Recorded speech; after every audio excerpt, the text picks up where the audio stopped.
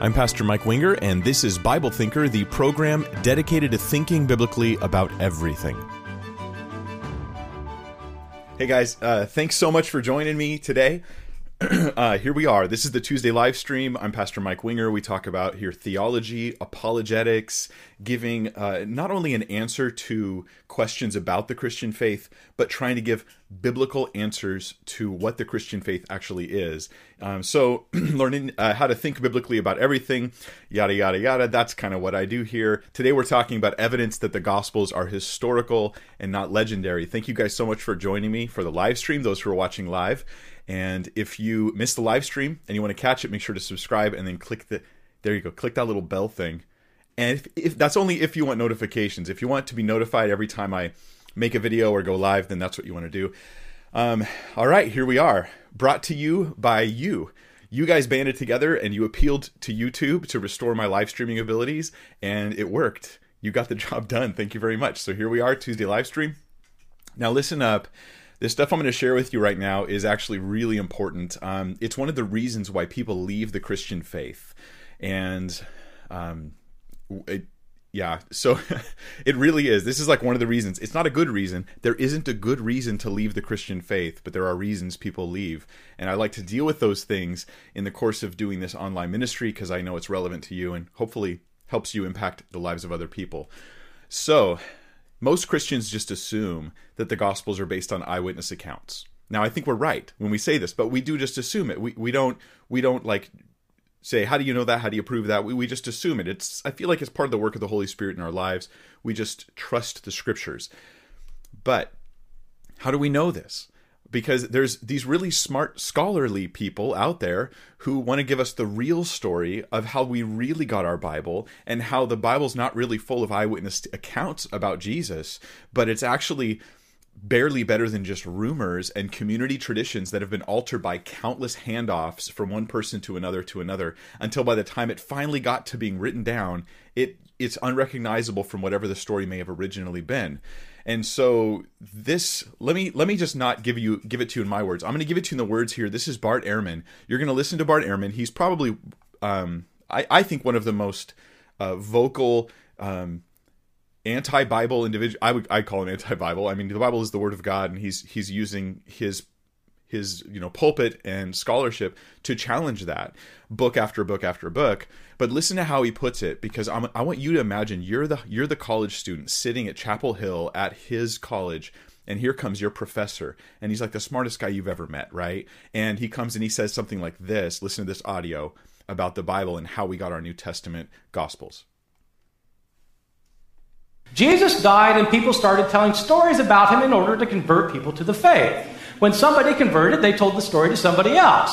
That person told the stories to somebody else. That person told the stories to somebody else, and that person told the stories to somebody else. This went on for year after year after year, decade after decade, before the gospel writers were themselves writing. What happens when stories are put in circulation orally? Stories get changed. If you ever had your children play the game telephone in a birthday party where one kid tells a story to the next kid sitting at the birthday party, and then the story goes to the next kid, goes around the circle until it comes back to the first kid, it's a different story.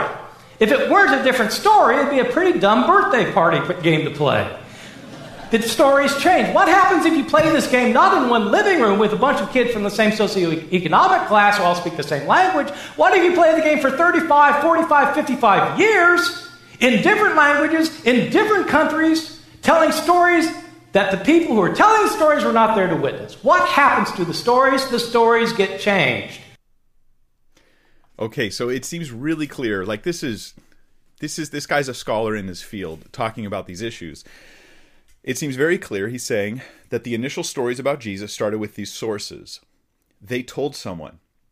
That person told another person and another and another, and it happened for decades. I mean, it could have passed through 1,000 hands before it got to the point, or more, before someone actually wrote it down, so that this writing, the Gospels, Matthew, Mark, Luke, and John, it doesn't reflect the stuff that Jesus actually did. It's just stories and rumors.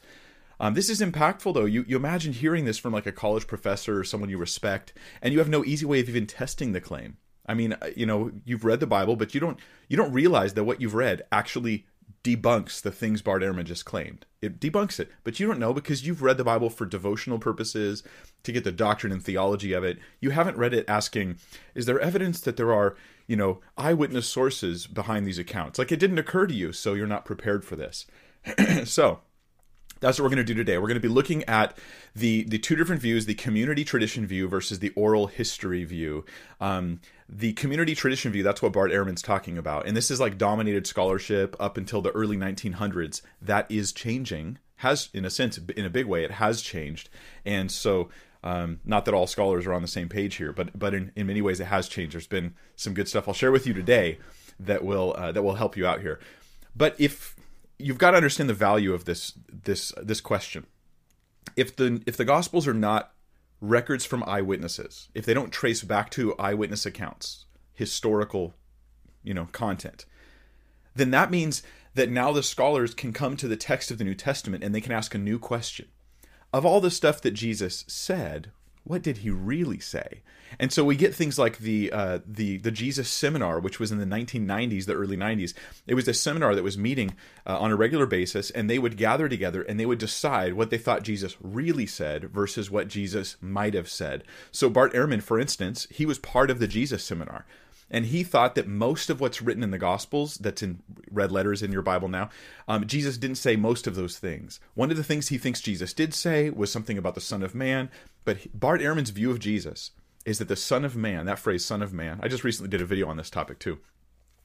His view is that the phrase Son of Man, Jesus is referring to someone other than himself.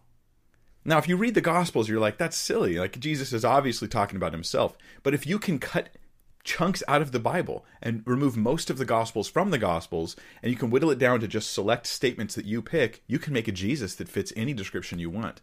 And that's what the Jesus Seminar people have done. That's what the historical Jesus research a lot of times has done in the past. But if the New Testament comes back to eyewitness accounts, you don't get to do that anymore. You can't take eyewitness accounts and just chop up and cut out a bunch of things that Jesus said to recreate some new version of Jesus that fits whatever your own personal description. I mean, these guys never have a version of Jesus that fits each other's. Everybody ends up with a Jesus tailor-made to themselves, their own personal Jesus, so to speak. So I'm going to give you now good reasons to reject the community tradition view and to hold the idea that we have historical sources in the Gospels. I won't give you every reason because it's too much information to fit in one video, but I'm going to give you some good reasons, and we're going to start with a guy named Papias. Okay, Papias, this guy right here. Papias, I like this picture of him. There's no picture of it. He's a first and early second century individual who was the bishop of Hierapolis. So he's a church leader in the city of Hierapolis. Hierapolis is an important city for trade reasons, right? So Hierapolis, positioned right there where the little dot thing is. Hierapolis is actually on the segue of different trade routes, and so a lot of other cities, in order to pass through Asia, they're going to go into Hierapolis. And so it's kind of like a location that puts him in a very interesting place for meeting people and knowing things. That'll become important because what Papias says about the nature of tradition versus history in the early church is really profound. So, Hierapolis was, like I said, was kind of an important city. It's in modern day Turkey. Was a Roman province of Asia, near Laodicea, near Colossae, near these different cities as well. Okay, we're going to look at something that we get from Vernon Bartlett in his work, Papias' Exposition. He says about the location of where Papias was. I'll show you again, Hierapolis. He says, Hierapolis, of which he became bishop or chief local pastor, stood at the meeting point of two great roads, one running east and west, between Antioch in Syria and Ephesus, the chief city of Asia. The other southeast, Attalia, in Pamphylia, and northwest to Smyrna. There, Papias was almost uniquely placed for collecting traditions coming direct from the original home of the gospel, before his own day and during it, as well as from Palestinian leaders settled in Asia, a great center of the Jewish dispersion or diaspora. Okay, so I'm sorry if I muddled up that quote a little bit, but he's saying that Papias is in a great location in Hierapolis for actually contacting people who were listening to the actual original sources for these stories. They could be coming from Israel. They could be coming from Jerusalem. They could be coming from other well-known cities with well-known Christian leaders there. Now let's look at another piece of information, which is going to come from the Scripture. I'll bring up my Logos software so you guys can see it. In where we're going, Acts 21, verse 8. By the way, while I'm doing this, if you are watching on the live stream, which right now you all are, but later most people won't, you can put questions in the live chat.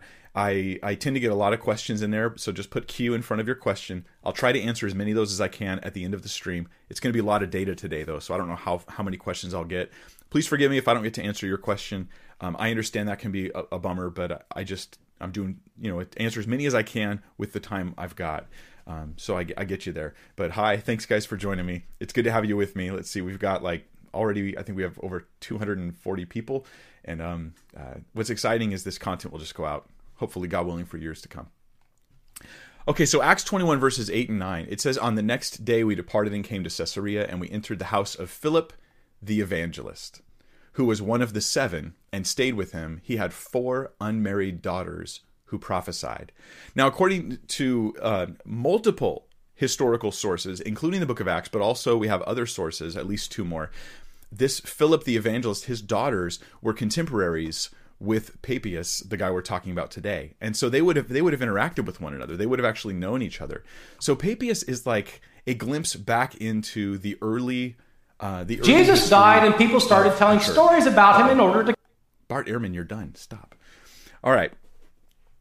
We're going to look now at the passage from Papias that oftentimes these things, they get lost to us, to normal people who we're not scholars, we're not studying, specializing in these fields, but we care about the Bible, and we care if someone can go into history, grab some ancient piece of papyrus and say, hey, this is relevant for the truthfulness of the Scriptures. So that's what we're doing today. Listen to what Papias says. He had written, by the way, 5 books which are lost. Most of the stuff he wrote's gone. But this content from the Bishop of Hierapolis, from a guy who had access to a lot of Christian teaching in the first and early 2nd century, this is what he said about his 5 books. And it tells us something that debunks the idea of community tradition as opposed to oral history that we have in the Gospels. Okay, here we go. I know it's really tiny, but I'll read it all to you here. "I shall not hesitate also to put into properly ordered form for you everything I learned carefully in the past from the elders and noted down well, for the truth of which I vouch." So, first point, it mattered to Papias that the things he was going to write about Jesus, he was going to write about the sayings of Jesus and what they meant. It mattered to him that these things were historically accurate. So he's saying, I learned it, and it's not enough that I'm a leader in the church. No, I had to get it from the elders. I had to note it down well. Then he goes on, he says, "For unlike most people, I did not enjoy those who have a great deal to say, but those who teach the truth. Nor did I enjoy those who recall someone else's commandments, but those who remember the commandments given by the Lord to the faith and proceeding from the truth itself. And if by chance anyone who had been in attendance on the elders should come my way, I inquired," remember that word, inquired, he inquired about the words of the elders. That is, what according to the elders Andrew or Peter said, or Philip or Thomas or James or John or Matthew, or any other of the Lord's disciples. And whatever Aristion and the elder John, the Lord's disciples, were saying. For I did not think that the information from books would profit me as much as information from a living and surviving voice. Now, this quote from Papias is preserved in Eusebius, which I have somewhere, and it's preserved in Eusebius' church history. So we have like some fragments of Papias that other people, they quote him. We don't have his original works. But what's interesting is Eusebius doesn't actually like Papias very much. He calls him stupid because they have different eschatology views. Does this sound like today? He just calls him stupid because his eschatology is different. Man, nothing changes. Anyhow. There's several things we learn from this quote from Papias, and you've got to catch I'll try to boil it down so we just remember the point of it all, right? The point of it all. There's 4 categories of people that Papias considers worthy sources, people worth listening to. And I'll leave the quote up while I'm talking because you may want to be glancing at. I hope you can see it on a cell phone if you're watching on a mobile device. I'm sorry if it's not legible. Check it on a computer, and it'll be better for you. The first category is people who were in attendance on the elders. This is people who heard the elders teaching. They're not third generation Christians. Rather, the elders are people specifically commissioned, well, I'll get there in a second who the elders were. But these are people who are who've heard for themselves the teaching of the authoritative sources in the church, in the first century church. So Papias doesn't consider general Christians or my grandma's brother's butcher's, dog walker. That's not a good source for Christian teaching as far as he's concerned. He wants it to be tracing back to these authoritative sources in the early church. So the second one. Now, by the way, being the bishop of Hierapolis, he would have had access to people traveling from those places where those elders were all the time. Second source he's interested in is the elders themselves. This is not, at least according to Richard Bauckham, whose book I will be plugging today because it's really good. And I seem to have eaten it or something. I don't know what I did with it. Sometimes I carry things around while I read them. Do you guys do that? Then you put it down somewhere and you're like, where did it go? Yeah, it's probably in the kitchen somewhere. Well, Richard Bauckham's book, I have a link in the description that explains that. It gives you his book if you're interested in buying it. There's an affiliate link down there. Jesus and the Eyewitnesses, good stuff. So he says that these elders is not a reference to the disciples who traveled with Jesus, but those appointed by the disciples. And this is consistent with what we read in Paul's letters to Timothy. Paul says to Timothy, that's the reason I left you in Ephesus, that you may appoint elders in every city, and that they may teach no other doctrine. So the function, we go to first century sources here, the function of elders in different cities was to keep exactly the thing Ehrman talks about from happening. It was to make sure people didn't just make stuff up as they went. They had to keep the doctrine pure, keep the teaching the same. They were meant to have a preserving impact. The third category Papias is interested in are the disciples of Jesus. And he mentions 7 of them: Andrew, Peter, Philip, Thomas, James, John, Matthew, or others. 7 is a number used in this time to reference a whole list. And so you name 7 to imply the rest through the 7. Just an interesting side point there. The order is also interesting. It fits. I'll do a thing on the names of the disciples one of these days, and when I do, you'll see this order: Andrew, Peter, Philip, Thomas, James, John. Those are clusters that fit with the text of the Gospels, and then we have Matthew or others. So we're just these little consistencies between the Gospels and then extra biblical texts are really interesting. But that's beside the point. The fourth group is Aristion and the elder John. And these two are called the Lord's disciples. These would be people who heard Jesus himself. They would have heard him with their own ears. And now we have extra biblical, I should say extra papal. It's not from Papias. Extra verification for these individuals, for both of them. Aristion was a first century elder at Smyrna, and we have sources for this. I won't get into them for the sake of time in this video. But Smyrna was local to Hierapolis. It was about 130 miles away. And the thing he says about John the elder and Aristion is that he wanted to write down not the things that they said past tense, but in the quote here, he says he wanted to write down the things that they were saying. Meaning that when he was collecting these traditions, which Richard Bauckham suggests was about 80 to 90 AD in the first century, he's writing down traditions. And we have John the elder and Aristion, disciples of Jesus, right, who were with him, who were still alive, still communicating these truths all that time later. That's interesting, isn't it? And so they were continuing to speak while he was collecting these traditions. Then John the elder, he's the bishop of Ephesus, and there's a whole debate about who he was. I don't want to get into that today. The main point, for the sake of this video, is that John the elder would have been a guy who had inside information about the teachings of Jesus direct from the source. It's very interesting stuff here. There's other sources that confirm these things, but there's a lot I want to talk about today, so I want to just give a brief overview of these things. Here's the main point. Here's the main point from what Papias is saying, is that we have an early 2nd century document where a guy's writing and he's saying, I heard from someone who heard from someone who heard from someone. No, he's not saying that. He's saying, I don't care what everyone's saying.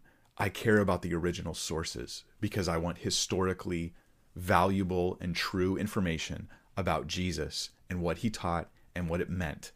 And so he is going to validate what he says because he thinks they have historically accurate information. So he acts like it's just known that these are authoritative sources because they're eyewitnesses. And this is what Richard Bauckham suggests in his work is the guarantors of oral history. So after the death of Jesus, the disciples are going out and they're teaching people what Jesus says, but they don't just disappear. The way Ehrman talks about it, you'd think that like Peter after Pentecost just went up to heaven and he wasn't around anymore. And so that when the butcher told the baker, told the candlestick maker about Jesus, there was nobody there to correct the information if it got distorted. But rather, what we're getting here from Papias is that even after the writing of the Gospels, it seems there is still people who are around, who, or at least even if you take late dates for the Gospels, even during the writing of the Gospels, there's people around who are guaranteeing the authenticity and historicity of the information relating to Jesus. They're eyewitnesses who not only told the story, but kept telling it and kept telling it. They're positioned in different cities throughout the empire, and people know that they're the sources to go to for true information about Jesus. Bart Ehrman's presentation is utterly false when he implies that it's a telephone game. This is a debate tactic. And there's a reason why Ehrman doesn't use this debate when he's debating Mike Licona, because Mike Licona knows better and he will call him out on it because his discipline is this field in particular. But when he's debating people he feels are less capable, I think he pulls up this telephone game stuff. At least because I watched a bunch of his debates. So here's the point. Well, several points. I'm giving you lots of good points today. The preservation of history of what actually happened was not only important, it was also possible after the Gospels were even written.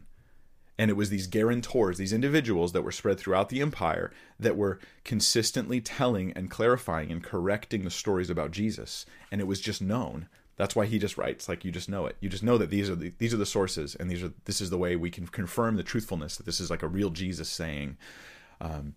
So ancient historians, according to Richard Bauckham, they had three sources that they wanted, and they were not considered equally. The first and best source was to be your own source. This was the number one thing you wanted, right? So Josephus, he's a first century historian. He's his own source for some of the material he writes. That was the ideal thing. You want to be there with your own eyes. You're writing it so it's eyewitness testimony. That's the best thing. The second thing was to have an eyewitness account and interrogate that person. You were to actually interrogate them. So not like you're a cop getting them in trouble, but you're going to ask them questions so you can help flesh out the story and you can make sure that it's true and that sort of thing. The third and lowest one on the totem pole was to read a written account from someone else. Now, the written account, the problem with it wasn't that it was written. The problem was you couldn't ask it questions, right? You can't interrogate it.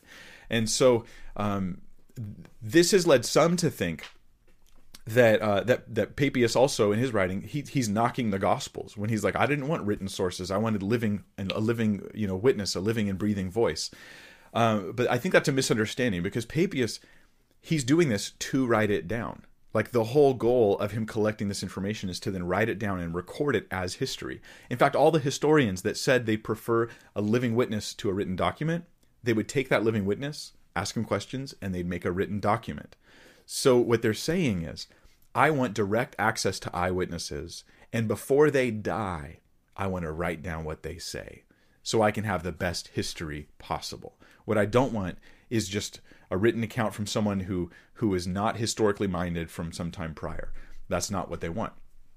So it's interesting that even if you take a later dating of the Gospels, scholars debate on what the date of the Gospels is. I don't know what side to pick on that. But if you take the later date of the Gospels, it's still within a long lifetime of the guarantors of the historicity of the information. So they would still be, some of them alive, still clarifying and guaranteeing the accuracy of the information, that it would be consistent. Let's go back to this Papias quote. He specifically says that if by chance anyone who had been in attendance on the elders should come his way, he, quote, inquired about the words of the elders. This is interesting because this word inquired, anakrisis, is that's the cognate noun for it. I don't want to get into a bunch of Greek stuff, but I'll say this.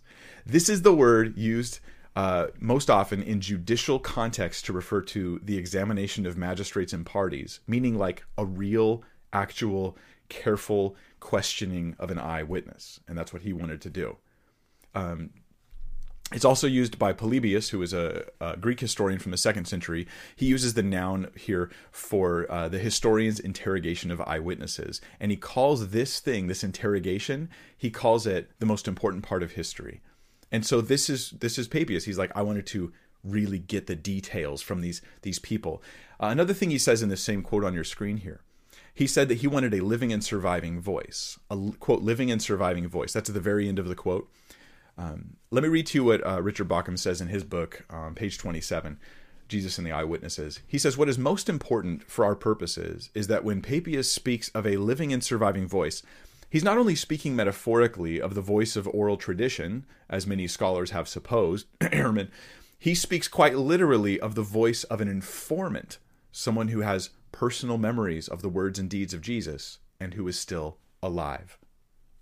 That's what he wants, so he can lock it into writing and have an accurate representation of what Jesus really said and what Jesus really did. There's more we could quote there, but I'm gonna move forward. Some of the points. Let's draw some conclusions from Papias, because then we're going to look at the Gospel of Luke, because the Gospel of Luke has something similar in the beginning of its pages that people so often miss. Sometimes I think some skeptics are.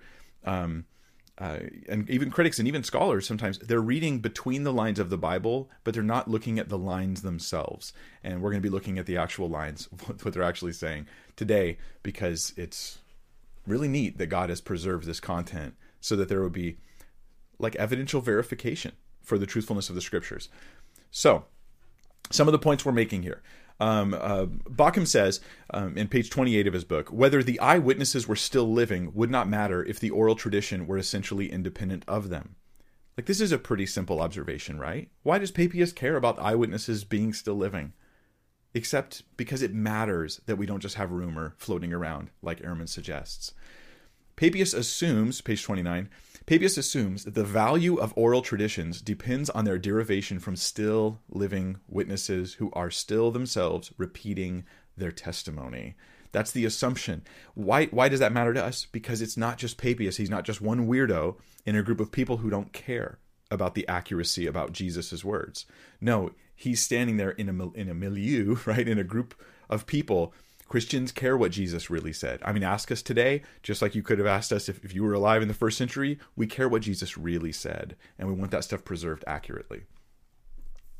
This is an important blow against the community tradition view, and if we successfully take a blow against the community tradition view, then it means that these people cutting and pasting passages out of the scripture to reconstruct a historical Jesus that looks very different than the one in the Gospels, that they have no validation for that. They have no excuse for doing it. It's just an exercise in folly, if that's the case.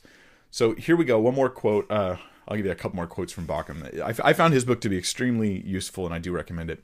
He says, once again, we should notice a key implication of Papias' words. He does not regard the gospel traditions as having by this date long lost a living connection with the eyewitnesses who originated them. Whether these eyewitnesses were still living would not matter if oral tradition were essentially independent of them. Papias assumes that the value of oral traditions depends on their derivation from still living witnesses who are still themselves repeating their testimony now that these are few secondhand reports of what eyewitnesses now dead used to say are valuable. But Papias' whole statement implies the value of oral tradition decreases, catch this, it decreases with distance from the personal testimony of the eyewitnesses themselves. That's the state of thinking back then, as it would be even today. This is just normal human thinking, I think. In fact, the period he writes about when he collected his traditions was virtually the last time at which such collecting would be worth doing. And this, of course, is why Papias collected the traditions at that time, wrote them down, and eventually made a book of them. It's surely not accidental that this was also the period in which the Gospels of Matthew, Luke, and John were being written.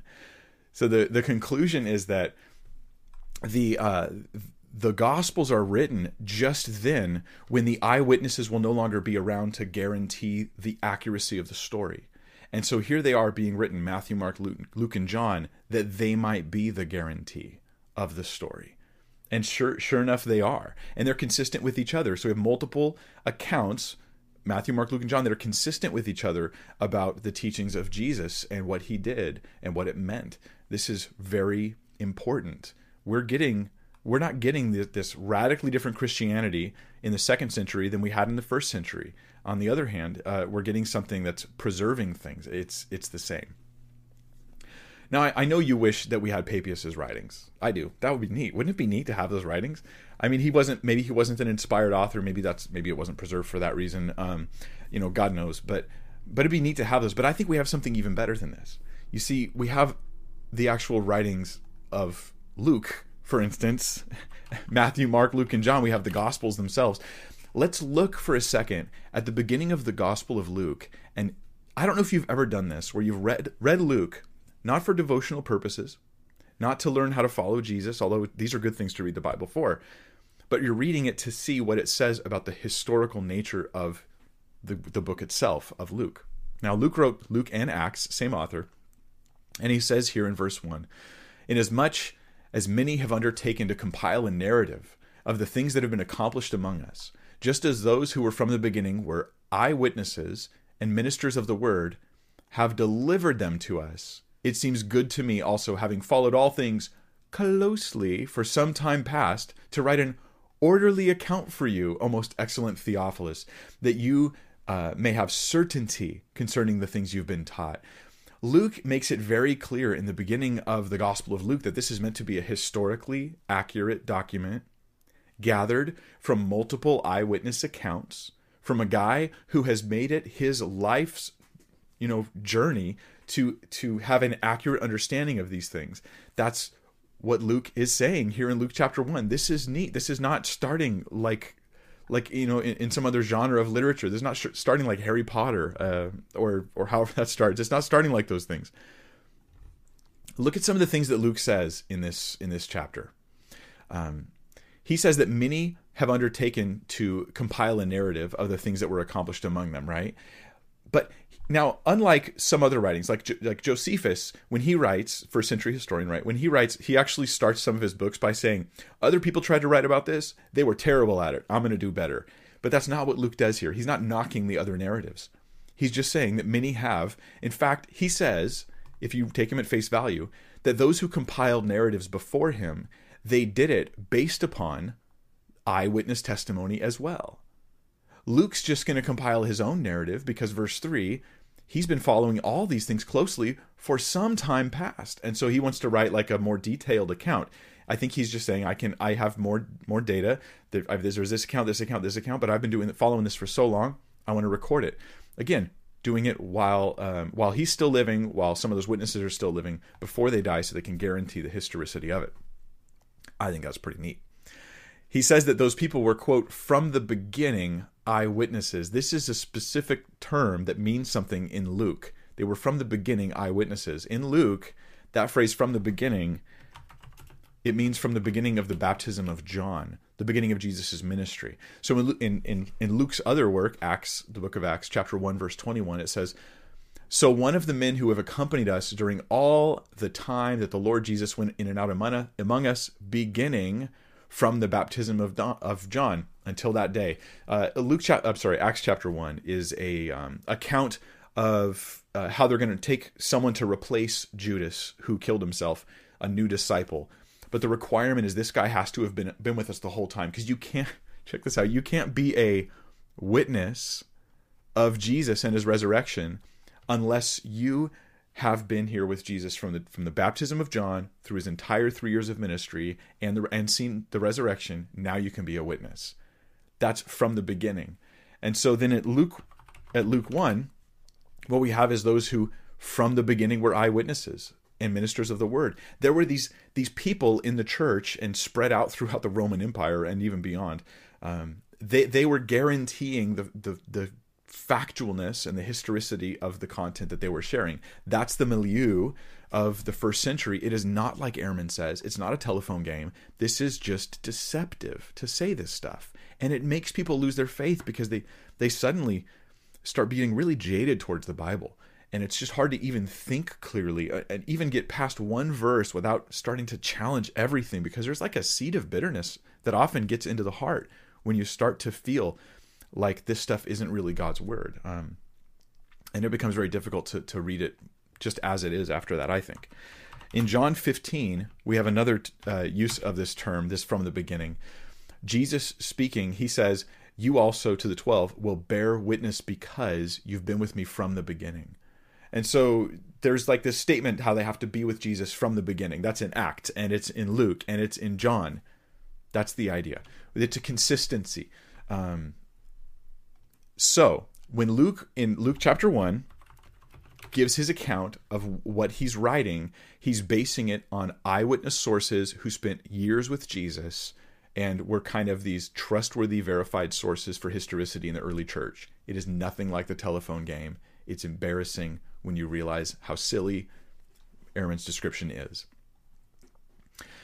He also uses this emphatic term, this phrase, just as they were delivered to us, in verse 2. So just as those, and then have delivered them to us. These are the narrative, the stories, the truths of Jesus. It's important to Luke and to the people he's writing to. It's important that they get it just as, right? No changes, no additions, no subtractions. We want it just as it was delivered. This doesn't mean you can't paraphrase Jesus. It just means you better paraphrase him accurately, right? So it's not like we're saying everything has to be word for word a quote. That's not the standard exactly. It's that it's accurate. It's that it's truthful. It's that it represents correctly what happened and who did what. Ehrman here, he just starts to read between the lines instead of the lines. Luke 1 seems to make it pretty clear. I think if this was any other document of history, they'd be like, look, here's a guy trying to write a historically accurate account. He has multiple sources. He claims to, at least in his first chapter. And then we look and he's got all these details about people and places and names and politics and governmental issues and things that are going on, dates and things like this. Like, he's got all this kind of stuff. It's a historical account. It's not rumor. It's not a telephone game thing. And it's deceptive to tell people it is. It's just deceptive. So here's more information in case that wasn't enough for you. Let's talk about something very similar but very different as well. And that is the phenomenon of names in the Gospels. In Matthew, Mark, Luke, and John, we have stories, lots of stories of Jesus. And sometimes Jesus heals a blind guy, and sometimes Jesus heals a guy and his name is Bartimaeus. You're right? Blind Bartimaeus. Sometimes there's names, sometimes there's not. And you've got to wonder, why are there names here and not over here? What's the significance of these names? This is the kind of thing that just bores people out of their minds until you realize the value there is in it. So let me tell you some of the value there is in this. Okay, first, there are those who theorized, like Bultmann, Rudolf Bultmann, and he theorized that names were added to the Gospels over time, so that, after you got far removed from the time of Jesus, people started adding names to the stories because they were just making them enhanced. They wanted to make them better, so they wanted to give this guy a name. So they just made up names and added them later on. Now that's interesting because if that's true, and you think Mark was written in Rome, or you think the different Gospels are written in different locations, it'd be difficult for their names to represent authentic Palestinian Jewish names, right? It would, just think about it. But also, you'd expect something else. You'd expect that the later the gospel is, the more names it would have. The truth is that when you survey Mark, Luke, and Matthew, the synoptic gospels, it shows that Luke and Matthew tend to drop names from Mark rather than add new ones. This goes against Bultmann's theory. It wasn't, in fact, until, according to Bauckham, page 42 through 47, there's a whole section on this. It wasn't until the 4th century that a tendency to add names to anonymous people is detectable. We're talking hundreds of years later. Now people are making up names. At first, they were losing names. They kept them, and the longer you got, the less they put names in, the further you got from the actual events themselves. So why did they do this? It seems... This is Baukham's theory, and he's the only one that I'm aware of that has like a cohesive theory for explaining the occurrence of names in the Gospels, is that they're leaving these names in because they were living eyewitnesses who could verify the things that were being written in the Gospels. So Bartimaeus' name is in there because he was alive at the time it was written, and people could check with him to hear his story. He's the eyewitness source that author is using. That's kind of interesting, isn't it? Let me give you some more examples on these lines. Let's go to Luke. I'm going to turn to Luke 24, verse 18. I say turn, I really mean click, I guess. It says, "Then one of them named Cleopas answered him and said, Are you the only visitor to Jerusalem who does not know the things that have happened there in these days? Now, this is Luke 24. I love this passage about the road to Emmaus, when Jesus opens their eyes to see how the entire Bible speaks of Christ. I have a whole series on Jesus in the Old Testament where we talk about this kind of thing. 21, videos in that series right now. But here's a conversation where Jesus just talks to two guys, right? Just two guys. One of them gets a name, the other one doesn't. Why? Why does one get a name and the other one doesn't? Why are there names at all? Well, the name Cleopas comes up and he answers Jesus, Jesus' statement, hey, what are you talking about? The story doesn't require him to be named. The companion's name is left out. But then we get this guy's name again in the Gospel of John. And in John 19, verse 25, it says, but standing by the cross of Jesus were his mother and his mother's sister, Mary, the wife of Clopas, and Mary Magdalene. So Cleopas, this person, was known to Luke and he was known to John, the authors of Luke and John, and they both reference him in regards to specific events happening where, generally speaking, the other disciples are not around. Right? The other disciples are gone in both of these stories. In Luke 24, they're just two guys. And in John 19, they're at the empty tomb. The other disciples, the normal witness sources that the gospel writers are using, are not around. So they use a name to tell you where their source is. It's Cleopas, and it is the same name, Clopas and Cleopas. Clopas is a rare Semitic form of the Greek name Cleopas. It's super rare so that we can be certain that these two are a reference to the same person. Which according to, I'll just read this to you from Bauckham as well. According to Hegesippus, Clopas was the brother of Jesus' father Joseph and the father of Simon, who succeeded his cousin James as leader of the Jerusalem church. So Clopas ends up being a significant figure in the Jerusalem church. He's still alive, eyewitness of Jesus, right? He's still alive. He's a leader in the church. But at a later time, when these Gospels are being written, that's when he's a leader in the church, or shortly thereafter. And so that's pretty neat, isn't it? Let me give you another example. The women as witnesses. Let me take you back to the home screen. Just a reminder, if you have not, you may want to subscribe, even click like on the video if you want to help this content get out to more people, because I love talking about the truth of God's word, and you can help spread that truth by just sharing the content.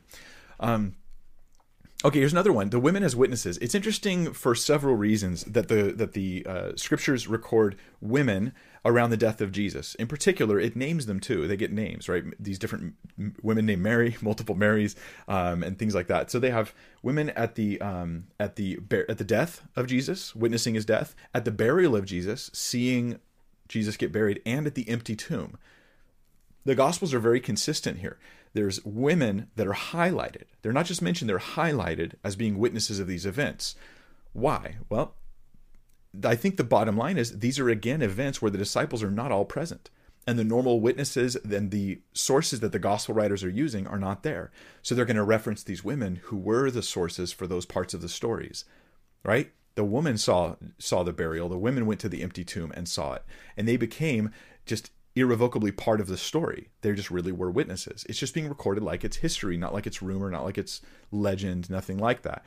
Later, late 2nd century legends, fabrications, where people tried to make their own gospel to basically create a cult and steal people away from Christianity, they made weird stories about the empty tomb. About like the Gospel of Peter has like this giant cross that comes out of the tomb, and then the cross talks. Like this giant cross is talking, and Jesus, he comes out of the tomb, and his head is above the clouds, and he's like thousands of feet high, and you can't even see the top of his head. It's just these different kinds of legendary stories, and now you've got their witnesses are all of the like the Pharisees and stuff, the Romans. They're gathered around to witness Jesus being risen. So this is legendary development. Historical truth here is, yeah, women went to the tomb, which was standard. They would go to the tomb to dress the body. That's like standardly what they would do. And they were the ones that witnessed these things. Richard Bauckham says it could hardly be clearer that the Gospels are appealing to the women's role as eyewitnesses. It could hardly be clearer. I'll give you another example. Simon of Cyrene. Simon of Cyrene we read about in a couple different places. I'll bring him up on your screen here. In Mark 15, verse 21, Jesus is carrying his cross, but he's unable to carry it either at all or alone. Perhaps this guy carried it with him. Mark 15:21, and they compelled a passerby, Simon of Cyrene, who was coming in from the country, the father of Alexander and Rufus, to carry his cross. Now, in Mark's gospel, we read about Simon of Cyrene. Now, it's enough to say that he's Simon of Cyrene, isn't it? Why do I have to say he's the father of Alexander and Rufus? Except that Alexander and Rufus were people who were living witnesses known to the readers of Mark. So perhaps Simon was dead, or perhaps he didn't convert. Some people think maybe he didn't get saved. I don't know. I don't think that the text is clear. But Alexander and Rufus, they seem to be known, and so he writes their names here because they're people that, guess what? They can go talk to Alexander. Hey, do you remember Alexander when your dad was asked to carry the cross of Jesus? Oh yes, I remember that. Rufus, who might be the same Rufus from Romans 16:13.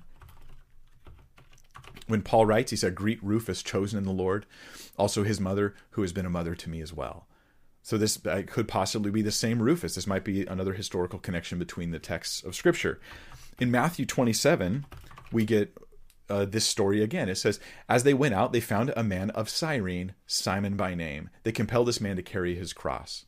Nothing there about Alexander and Rufus, because perhaps the audience that Matthew is thinking of, they don't know Alexander and Rufus as well, or maybe they, at this point, have already died and have already gone on to be with the Lord. That may be the case. Again, you get the same story in the Gospel of Luke, and it's in Luke 23:26. Simon of Cyrene is being asked to carry the cross of Jesus. The implication is this is a real dude who really did carry the cross of Jesus. It's just historically accurate information. Again, the legendary development would be dropping of names, not the adding of names. But there's more. There's more. Speaking of names, because we can talk about others like Jairus and Bartimaeus, and there's different people who are named. And you read your Gospels now, you're going to be thinking like, oh, look, this guy's randomly named for no good reason. I wonder if he was an eyewitness that was alive at the time of the writing. I wonder if he helped solidify the facts around the story for the people in the community. But there's more information, and that is information about Palestinian names. So this didn't exist a while back. In 2002, Tal Ilan, what am I trying to tell you? Basically, Tal Ilan, a woman from Israel who she's an Israeli scholar, and she published a database where she went through 500 years of history in Palestine in particular, just Palestine. So not Asia and not those other places, but we're talking about Israel here. And she looked at the names they have from documents, as well as a large number of names from burial, like ossuaries and papyrus and things like that. So she gathered the names of people to gather statistics on what were basically the most popular names in Palestine in the time of 330 BC to 200 CE or AD, or however you want to argue your way through that one. So she considered over 3,000 names altogether, and it's specific to that area where Jesus walked, right? The conclusions are this. I may do a whole video on this one day. It's a lot of data, and it's too much to put in today's video. I do want to do some Q&A still, so we're gonna hold off on that. But her conclusion was this. It's really neat. Is that she has these categories of common names. She also looked at when people had common names like Simon, an incredibly common name. In fact, 15% of men in Palestinian times when Jesus was walking the earth, and in Palestine, 15% of men were named Simon or Joseph. It was these were these common names. So often when you had Simon, you would get a qualifier like Simon of Cyrene, right? Or Simon, son of Jonah. Or they might even just be using a different name, a Greek name, instead of their Hebrew name, and people would often have a Greek and a Hebrew or Aramaic name. The conclusion, though, was this. Richard Bauckham takes her work, this lexicon of Jewish names in late antiquity, and compares it to the names found in Matthew, Mark, Luke, and John. And he says, are the statistics fitting? Do they fit? The occurrences of names like Mary and Joseph, do these names fit the same rates of occurrence found in the rest of Palestine during the time of Jesus? And the answer is they fit. They fit really well. And they especially fit when you take all four Gospels and combine them all, so you have the largest pool of data. They fit the best. Not only do the amounts of names fit, but the way the names were clarified, like Simon the Tanner, that kind of thing, that also fit. What does this give us then? Well, if your theory is that the Gospels are non-historical and are just series of rumors degrading with additions and changes and alterations to fit whatever climate it came into.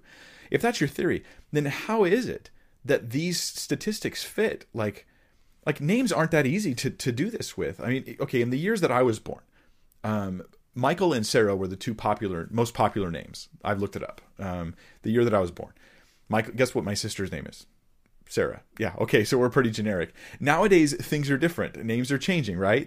Currently, one of the most popular boy names is like Liam, and popular girl names right now, Sophia, and soon to be followed by broccoli. I think carrot stick or like cabbage or something like that. These food names are becoming really popular for some reason, and so this is a dynamically changing thing. Names change. Not only do they change with time, but they change with place. So if you were making up the Gospel of Mark and you lived in Rome, how did you get these Palestinian names correct? If you were living in Asia and you were part of the dispersion, how did you get the names right from Palestine that don't match the names from Asia? You didn't. It matches because it's historical. That's the point. There's one other category I want to talk about real quick, and then I'll give you conclusions, and I'll go to your guys' questions in the Q&A. Here's the category I want to talk to you guys about. Genre. It used to be thought that the Gospels, Matthew, Mark, Luke, and John, were of a mythological kind of genre. In fact, when scholars would categorize them, they would say the type of writing we have in Matthew, Mark, Luke, and John is sous-genre, or a unique genre, unique to just the Gospels. It was viewed like mythology. And so scholars would view their job as to go into the Gospels and demythologize the text, to take out all the myths and boil it down to this sort of like where there's hardly anything left, and they go, that's the historical core. Some go a step further and they say the entire Gospels are all myth. But this has totally changed in a positive way. The work of people like in the Jesus Seminar in the early 90s, they assumed this kind of genre from the text of Scripture. So they approached the Gospels wrong.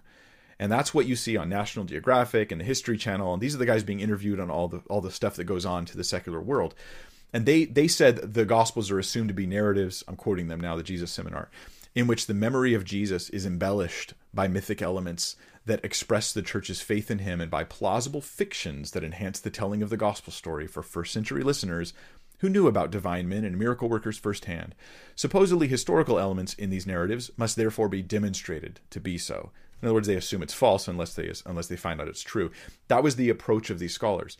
You get why they can stand up and say things like Ehrman says. But the genre was misidentified. The genre of the Gospels is now pretty much agreed upon. It is now seen as Greco-Roman biography, which is a type of historical genre. It's very different than, say, Harry Potter, which is like fantasy fiction, right? The Bible's historical, at least Matthew, Mark, Luke, and John, historical genre, ancient biography. This happened actually way before the Jesus Seminar. They just weren't paying attention. It happened in 1977 with a work by a guy named Charles Talbert, and it shifted the opinion that the Gospels were ancient biography. And then that continued even more when a guy named Richard Burridge, he set out a scholar to disprove Talbert, and he ended up writing a book saying, no, he was right. These are biography. So that now... here's a quote from Graham Stanton. Now, why do I read all these names? I want people to be able to look these things up and to fact check me and all that. And I think that that's a good thing to do. So Graham Stanton wrote, another scholar in the field, about Burridge's book. He said, because it was such a pivotal book to change the way people viewed the genre of the Gospels, he says, I do not think it is now possible to deny that the Gospels are a subset of the broad ancient literary genre of lives, that is, biographies. So the current consensus of scholarship is that, I believe it's a consensus, it's certainly a majority, I think it's a consensus, is that the Gospels are ancient biography.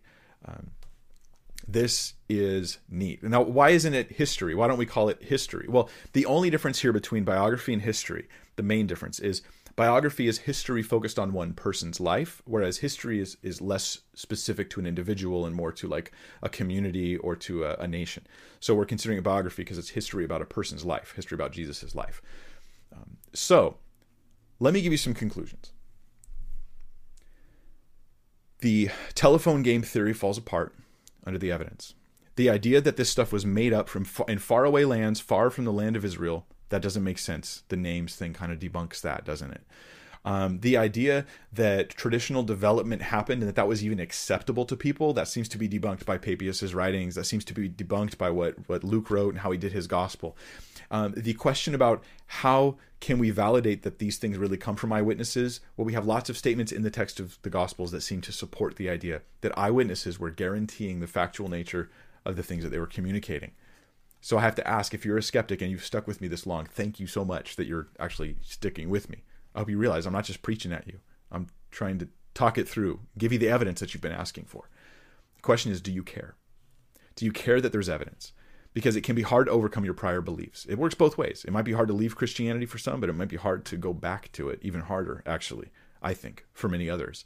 They hear guys like Ehrman, but they don't know the facts behind it, so they can't challenge those guys. So they just go, yeah, I just give it up. I trust Ehrman, I don't trust the Bible, end of story. I think you have to recognize that unbelieving scholars like Bart Ehrman are not unbiased, and they're not necessarily giving you good information or good representations of the truth.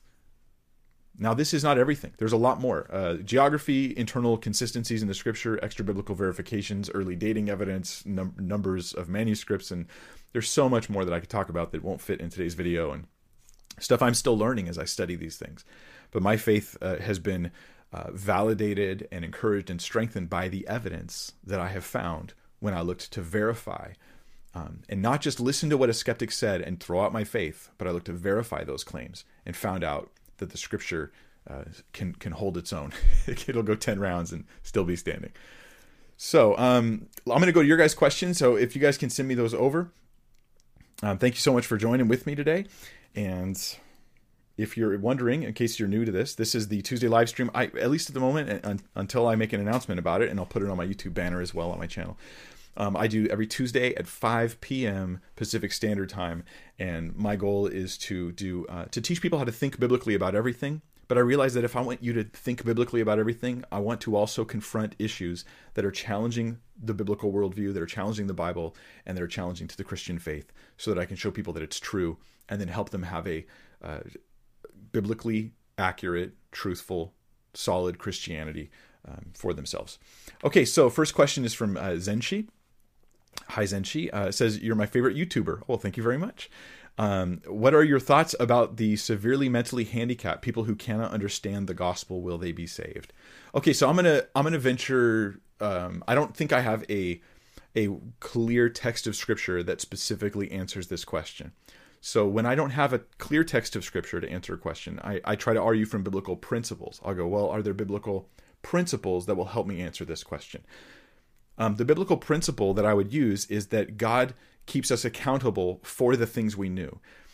So Jesus says to Chorazin and Bethsaida, for instance, these two towns around Galilee that he visits, and they reject him largely. He says to them, your judgment is going to be worse than Sodom and Gomorrah because of the works that were done in you. Meaning that they saw the actual incarnate Son of God doing miracles in their very presence. So they had a greater awareness, and that greater awareness brought greater judgment. Now, does that work the other way around? Lesser awareness is lesser judgment? I do believe so. I think that's the only way to be rational about it. So, severely mentally handicapped people, they'll be gauged based upon exactly their awareness. Here's the thing. God knows exactly what's in their heart. He knows what they're capable of. He knows what they understand and what they don't understand. Now, they still deal with sin. They still deal with the sin nature, and they still need the Savior. But God is going to be perfectly fair and just, and I believe in how he handles that based upon their awareness and their response to what God did show them, not just their inability to understand certain things. So the beautiful thing here is that the God who knows the heart and the mind and all the what ifs of life and all that, he's going to judge them perfectly, and his desire is for them to be saved, and I think he's made a way for that to happen. But I don't think that it means if I'm mentally handicapped, I'm automatically Christian and saved. I wouldn't go that far to say that. But ultimately, God will answer all those questions for us at some point. Number 2, Decided Scroll says, why was Samson in the Hebrews Hall of Faith? That's a good question, man. I was asked this question in the discussion with my Q&A group. We do Q&A every week at the end of my Sunday evening service, which I put online, but I don't put the Q&A online. And that was the same question they asked, like, was Samson saved? That was the debate. Was Samson saved? Did this guy go to heaven, or will he be someone we're going to see one day? And the question was, okay, well, are there any specific passages of Scripture that give us a reason to think that he might have been saved? Well, there's this. Hebrews 11:32. And what more shall I say? For time would fail me to tell of Gideon and Barak and Samson and Jephthah, also of David and Samuel and the prophets, who through faith subdued kingdoms, and they did all these things through faith. We can say this with Samson. What's clear in Hebrews 11? Samson did what he did ultimately through faith. Does that mean he had saving faith? I'm not confident to answer this question, but I think it implies that he did have saving faith. I think it's implied.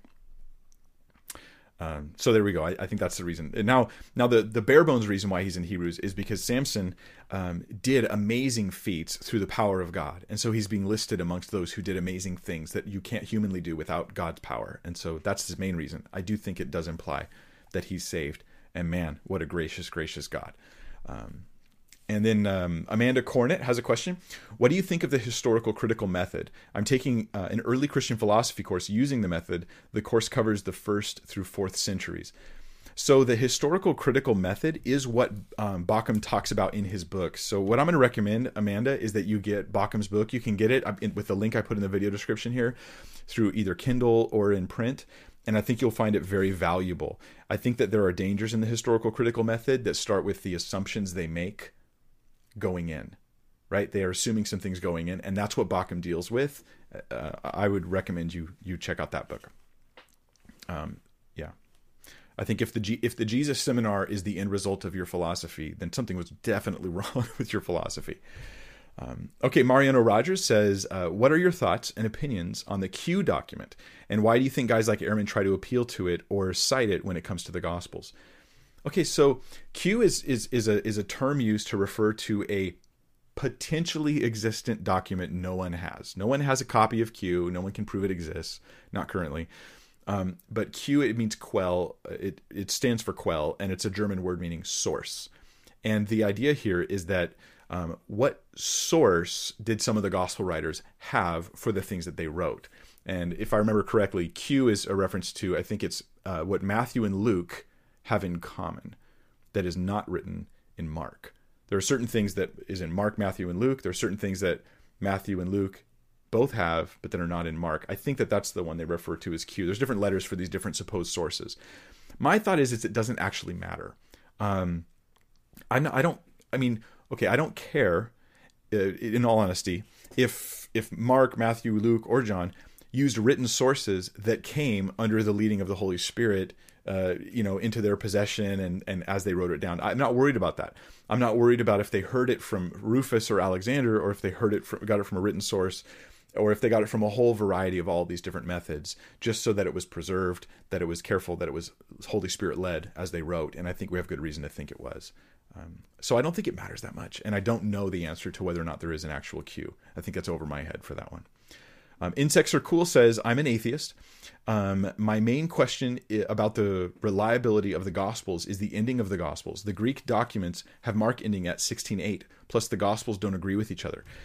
Okay, so those are two very different kinds of questions. So Insects Are Cool. First thing, thank you, man. I'm glad that you're listening to what I have to share. I think there's a lot of atheists that would never get this far, and I'm stoked that you're with me and that you're considering these things. So I actually deal with the ending of Mark in much more detail in the series I have called Evidence for the Bible, and I highly recommend that series to you. The ending of Mark, it is a question for us. It's not a problem for us. If you actually study the ending of Mark, and we take the short ending, which is what I think is accurate, is the short ending of Mark, not the longer ending, then we see a couple things. First off, the longer ending is constructed from information from the other Gospels and the book of Acts in particular, meaning whoever added this content added it from these inspired sources, just trying to give you the rest of the story, because Mark leaves you like a cliffhanger, like it was there, and then the witnesses who were reading it or sharing it could say, yes, and I saw him, and I saw him too, that kind of thing, being written maybe earlier when those witnesses were still around to do it.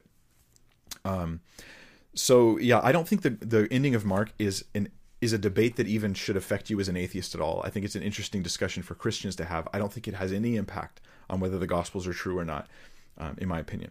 So I do have videos on that in the Evidence for the Bible series. Your other thing about the Gospels not agreeing with each other is, I would say I take a pretty strong stance in that they do agree with each other, and I actually seek to resolve supposed contradictions. I don't think there are contradictions. I really don't. Now, there's others who do think there's contradictions, and they just think those contradictions are not a problem because it's speaking generally, or because it's using accepted methods in biography of the day. That's like Mike Licona takes that view. But I would say that this is again now, it's not okay. So if your version of Christianity is, if I find one, maybe there's good reason to believe Jesus rose from the dead, good reason to believe he fulfilled prophecy, good reason to believe that all that stuff's true, but I don't think that the disciples, their names are not consistent, right? Is it Matthew or is it Levi? Like, what was his real name? I'm going to reject Christianity. I would say that's not reasonable, right? Like, it would be more reasonable to say there would be simply a mistake, which I don't agree with. This is not my position. But there's a mistake there. But that doesn't affect the resurrection of Christ or the fulfilled prophecy or the inspiration of Scripture. It just means God didn't care about some of those things.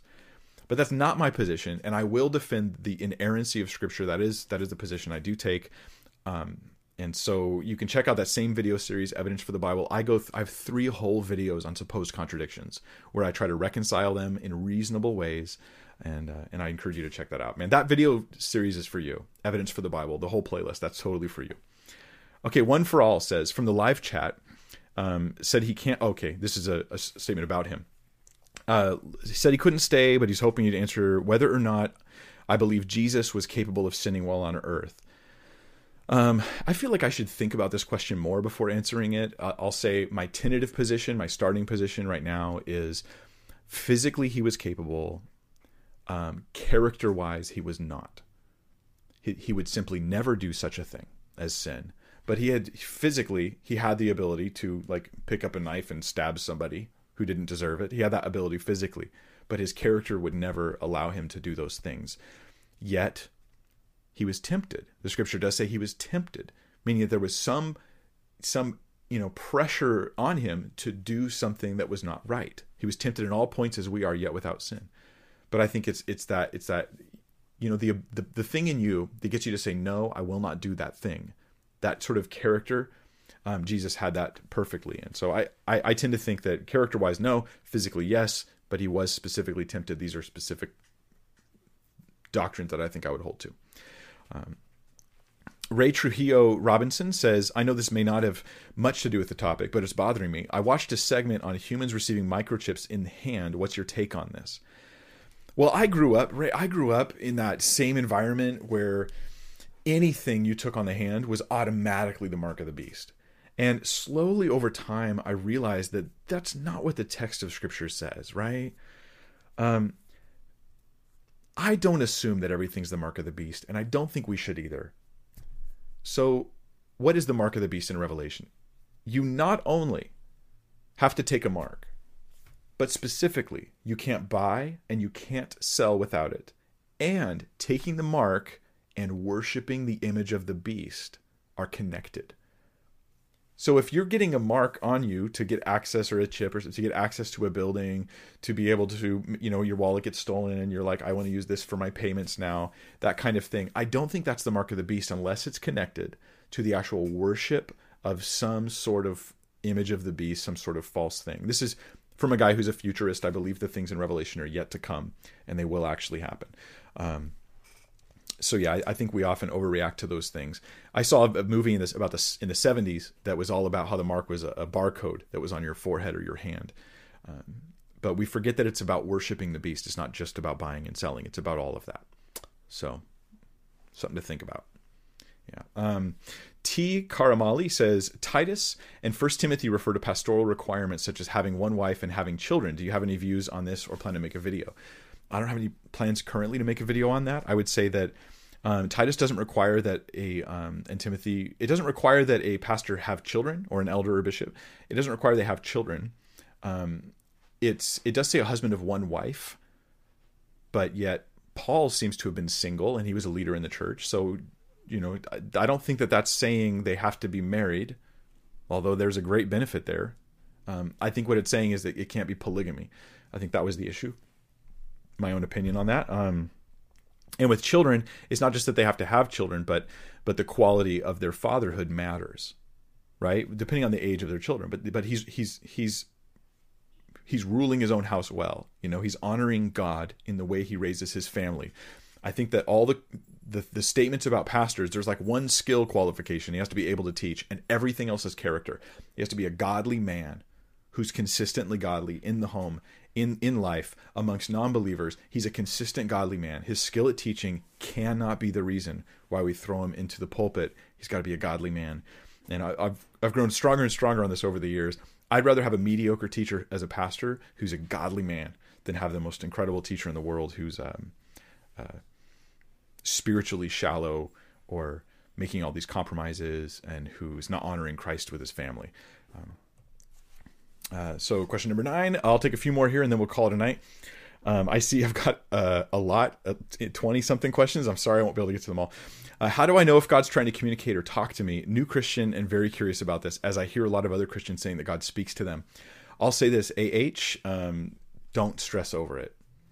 If God wants to tell you something, I don't think you have to be like, is that the Lord? God can speak to you as clearly as he wants to. In the meantime, learn to live by biblical principles, not by guessing at what God might be telling you in the moment, because it tends to create unstable Christians when we live. And then we all know somebody like that. They're always seeming to hear from God. I don't know if that's true or not, but I know that that's not the model for Christians that I read about in the New Testament. So I think that it's much better for us to live by biblical principles, learn to discern the difference between evil and good, live by the call to seek first his kingdom and righteousness, and make our choices and decisions accordingly. Always be in prayer. Seek the Lord before you make those choices, but don't worry about it. God does want you to make actual decisions in life, and that's a good thing. Joe Delgado says, Mike, do you think there might be more scrolls in the Qumran caves area? They actually recently found some, I heard, not too long ago. So very possibly, maybe there are. Deshaun Jeffries says, how do we defend statements made in Scripture that happened in private or away from verification? Do we assume it was revealed orally or at a later time? Holy Spirit revelation? Okay, so let me give you an example that you might be thinking of, Deshaun, right? So Jesus is having a conversation with Pilate, and they kind of come aside, and Pilate and him are talking. Now, Pilate, assuredly, he's not talking to a prisoner without his guard there, so there's going to be other people present. But none of the disciples were there. The women weren't there. How did they know about the conversation? How did they hear about the things that Jesus said and Pilate said? Well, I don't have an answer for you. It could be that one of the guards had later, come to faith, and then they told people the conversation between Jesus and Pilate. It could be that it was just Pilate himself that told somebody later, yes, I took him aside and he said this. I mean, it may have been announced. We don't know the answers to those questions.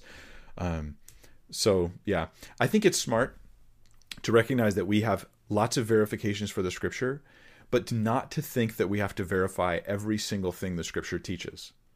If you think you have to verify every single thing the Scripture teaches, then you're never allowing it to take a place of authority in your life. Never. Because you're going to, prove it. You're basically disbelieving everything all the time. Not that you're doing this, Deshaun, but that would be the attitude that we have when we have to verify every single detail. Instead, I just look at the wealth of information that keeps pointing to the truthfulness of the Scripture. And I go, yep, that confirms that this is God's inspired text, and I trust it. Renatus in Christo says, how much biblical knowledge do I need to get to start teaching people via YouTube and other social media platforms? Every time I think I know enough, something tells me I need to wait a little longer. I don't know, man. Whatever you teach, don't think like you're going to learn enough and then you can just teach Christianity and touch every topic and address every issue. Instead, take one issue at a time, learn it well, learn it thoughtfully, learn that passage, learn this scripture, and then you can teach it carefully.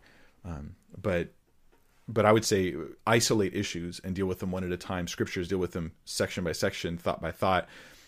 But don't think you're going to, get, that much understanding that you could just stand up. I'll tell you everything. I can't. There's things I can't answer.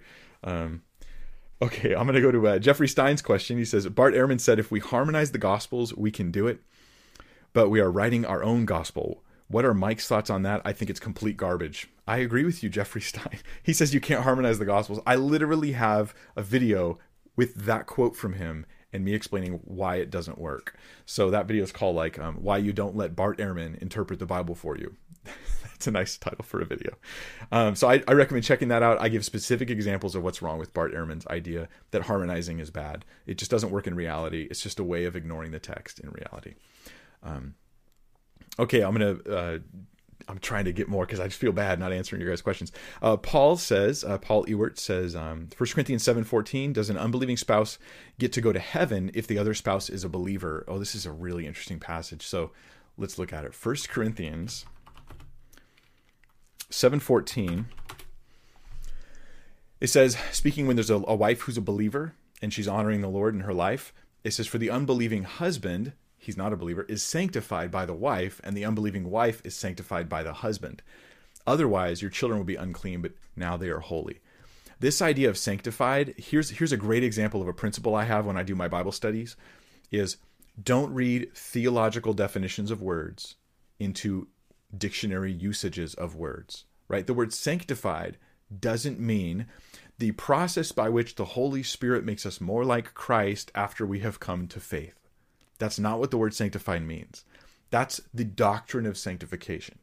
The word sanctified, it just means that she's having a positive cleansing effect upon him, and it's happening to the children too. The wife, if she's following Christ, she's having a preserving effect on her husband. She's helping him, right? And the marriage stays together and things like this. And it helps the children too. But if they break up and say the children go to be with the unbelieving spouse, what are they going to raise them as? They're not going to church. They're not hearing the gospel. They're not hearing the truth of Christ. So this is not going to help them. This is going to make them unclean in that. It's a picture word, unclean here. So I don't think it at all is talking about salvation. I think it's talking about the dictionary use of the word sanctify, not the theological use of the term. And that hopefully will help you out. Oftentimes, we can understand things better when we just realize that one principle. Okay, couple more, I promise, couple more and we're done. Okay, question from Arlen Aspinall. How do we know what Jesus said when he was praying in the Garden of Gethsemane? If he was alone, he would he have came to the boys and told them, I've struggled with this. It says specifically that he went about a stone's throw away and that he was crying out in agony while he was praying. So I think he went far enough away to be considered alone, but where they were still able to hear him. That would be my theory on that. Another possibility is the Holy Spirit just gave them the things that Jesus said. I mean, that could be the case, but the Gospels aren't written like that's the case. Like every random thing is just the Holy Spirit led, because they seem to be going from eyewitness sources here. That seems to be the case to me. Now, maybe there's more data we should have there, but I think as you read the passage carefully, you'll see he was alone. It doesn't mean he was so far isolated from people that they didn't know what he was doing, but rather they were able to actually hear him still. All right. Mariano Rogers says, Mike, thank you for devoting your time to your online audience. Your teaching is much needed and beneficial to all of us, regardless of our denoms, like denominations. I almost said demons. I was like, regardless of your demons, but you were denoms. I was switching the words there. You're very welcome, Mariano. And you guys, if I can mention this, I'm currently trying to go full time with this online ministry, and I've never asked for money or anything like that in the past. But the truth is, my church can't keep me on staff for very much longer. This year, I will not have a job, and so I'm looking, rather than applying for a job at some other fellowship and then it taking me away from the online ministry because I'm gonna have a full time thing at another church. Like I'd rather continue this impactful ministry, and so for that I put a donate button on my website, and I'm actually receiving donations so that it will help support me so I can just keep doing this on a weekly basis and keep having the impact that it's having. I got a message today from a guy who says he was a militant atheist and that this ministry was instrumental in bringing him to Christ. So I want to keep that up. I want to keep doing this ministry, and for that I've got to still make a living. And so I've regretfully put a donate button up. I kind of hate even talking about that stuff, but I did. So if you want to give, then please consider doing so. All right. From Scott Haikila, he says, how do you use the book in question to answer a question about the same book? I have a whole video on that. It's actually called, like, here's me using the Bible to prove the Bible. And so, of course you can. But let me put it to you this way, Scott. It's like, I assume that you're not a Christian or not, you don't believe the Bible. Do you use the Bible to prove the Bible wrong?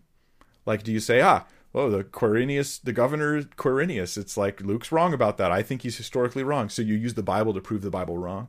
Well, in the same sense, I'm going to use the Bible when proving the Bible right. It's like the way I use a $100 bill to prove a $100 bill is real. I run through these authenticity checks, but you got to use the bill.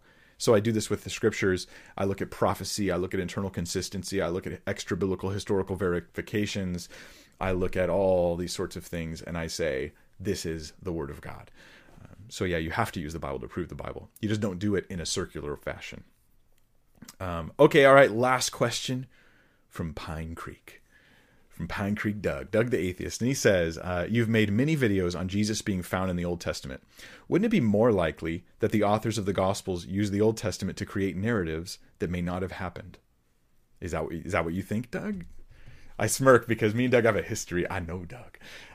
Doug doesn't ask these questions to find out what I have to say. He asks them to get you to doubt Christianity. So, what's wrong with is it more likely questions?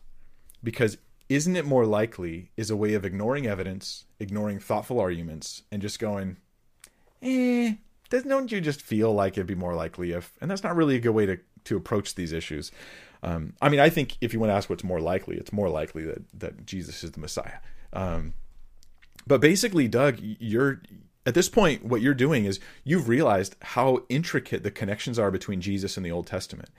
And so it's hard to say that this is an accident.